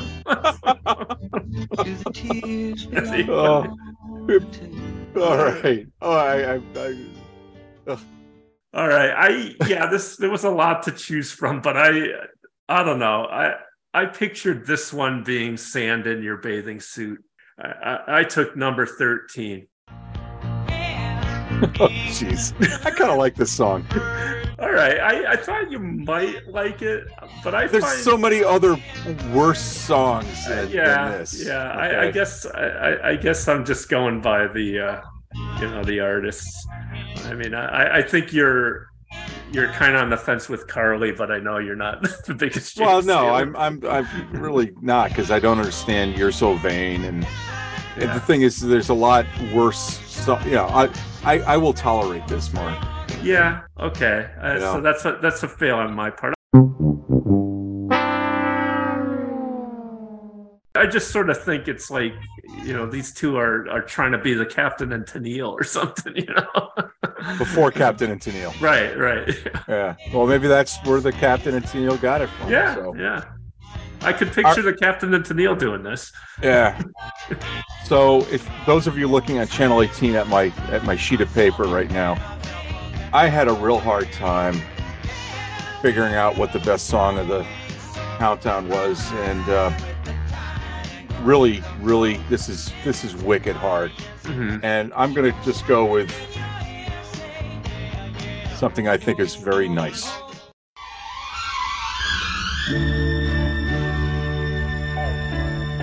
Because I think no words are better than having words in this countdown. Okay. And it's a beautiful song. And, it's a beautiful song. It is iconic, and not a bad choice at all. And I agree, this was hard. But my Barry other White's- ones. Well, I'm not even going to tell you the other ones. You can come to my basement and look at some point in time. Okay. Folder. Yeah. But Barry White's a genius. Yeah. All right. So, what's your best song? And don't tell me it's The Joker. Well, the Joker was a repeat too. I don't know if I had picked that before as something, but I had a hard time as well. Kind of because, there's good stuff on this countdown. Not anything stand out great in a way. So I took number 25.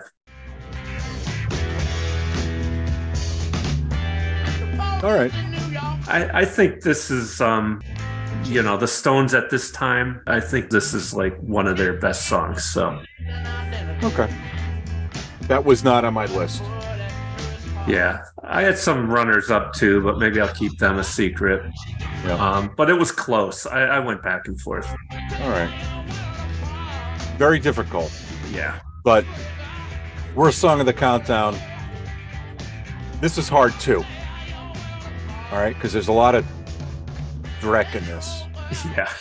All right. So I'm going to give you a little Speckstimme. Speckstimme. United States dollar took another pounding on German, French, and British exchanges this morning. Well, lowest point ever known in West Germany. It has declined. Yeah, you can keep it right here, because I guess we both could be accused by Colonel Flagg of being communists, but I picked this as the worst song as well.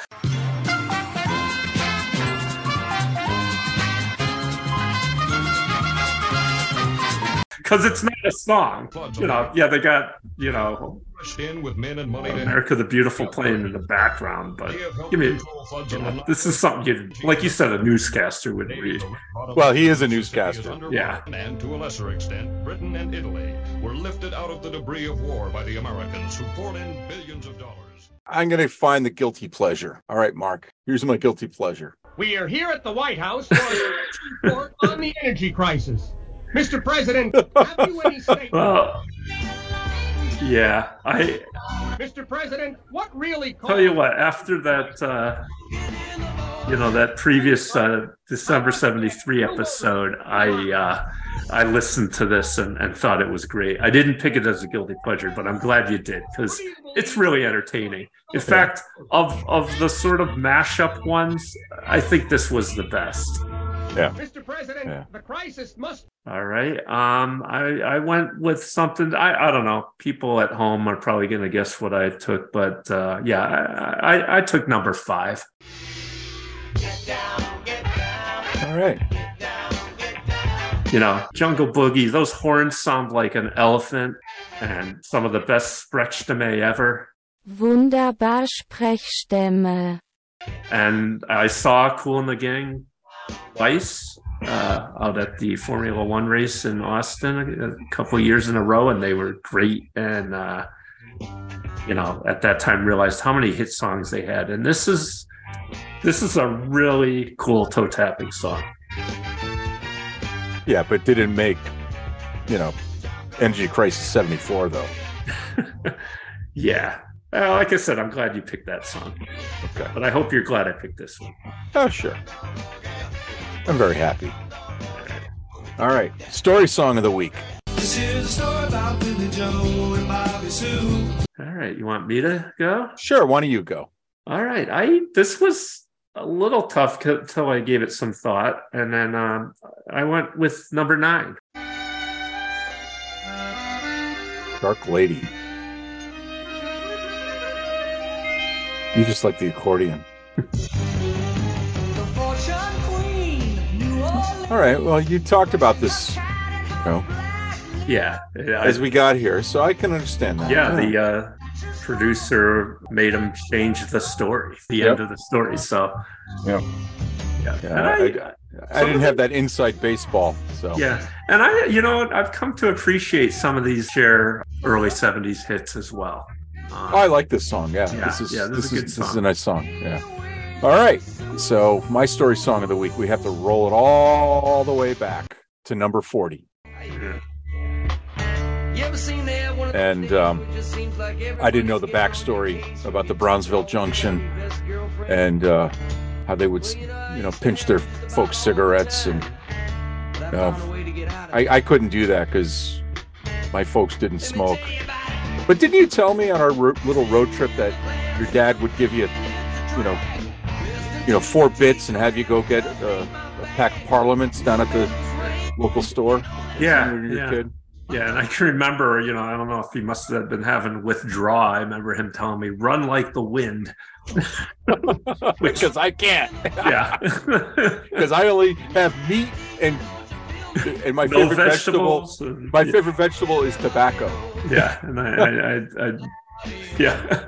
I never exercised.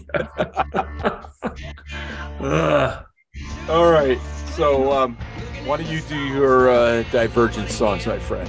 So this was not easy either, but I took a stab at it. So I had number 6. Rock On. Yeah.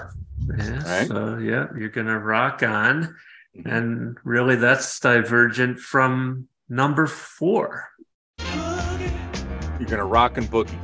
Okay. Yeah, rock on and boogie down. 2 different things, really. Oh, without a doubt. You have to change your shoes when you do that, right? Yeah. Yeah. All right. You're gonna boogie down. All right. So I have a little bit different take on divergency. And the first is number 17. On my shoulder, All right, so I'm outside. I've got sunshine on my shoulders. It's a beautiful, beautiful afternoon. I'm getting Rocky Mountain High. I'm on the Calypso. Thank God I'm a country boy. Mm-hmm. And oh God, it's Divergent with number 27. It's midnight. Mm-hmm. And there's no sunshine on my shoulders. And the moon is cold. So Yeah, good job there. Those are two very Divergent songs for sure, Yeah. both in title and theme. yeah. So we get to our ratings of the countdown. Yeah. Want me to And- go, or are you gonna Yeah, go? one of you go. All right, so I did my individual ratings. Surprisingly, the numbers are interesting. I had 23 good songs, 11 neutral, 5 bad, and 1 sap. Given the 23 good songs, I rated it a B plus. But there's good stuff in here, but there's not great stuff, and there's a fair amount of drag, as you said. So that's what I did, B plus. I don't think we listened to the same countdown. Really?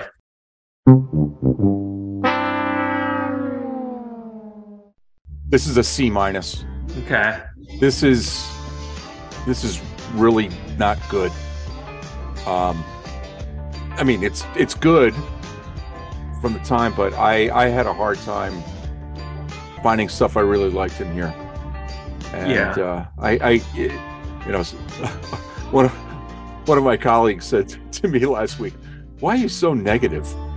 As I was, and I'm not going to say who that was, but I was, it was one of those days, Yeah. and I just couldn't believe what's going on, and I can be negative with this, and Yeah. but if you do your empirical ratings like you're doing, all right, I can understand that, but I had a hard time getting through this. Yeah, I mean, I try if I've rated more than half the songs as good, I think it gets a B. But there is a lot of drag in here.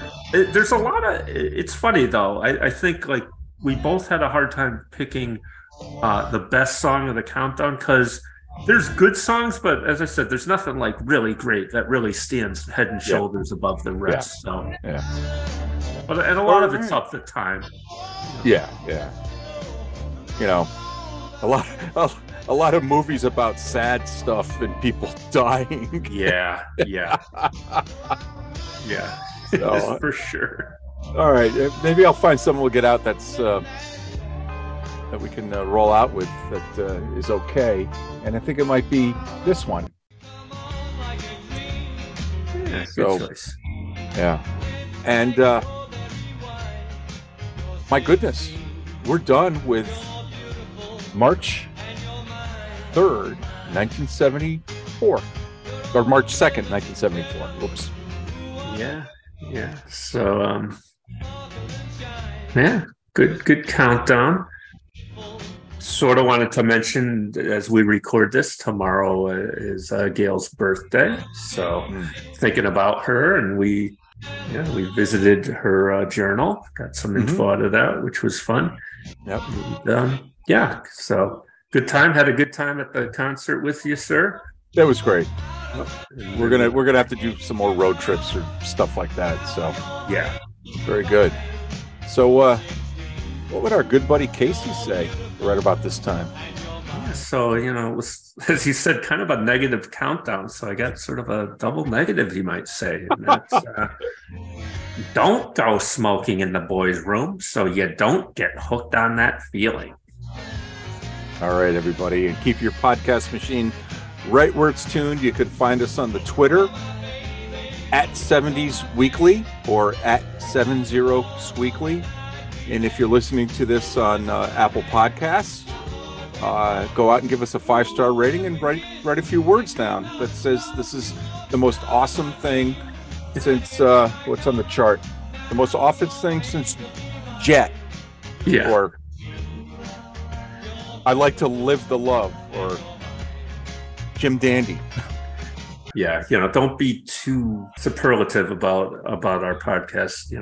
We are the unsung heroes of the 21st century, but you could leave that out. All right, Mark, we'll see you. Yeah.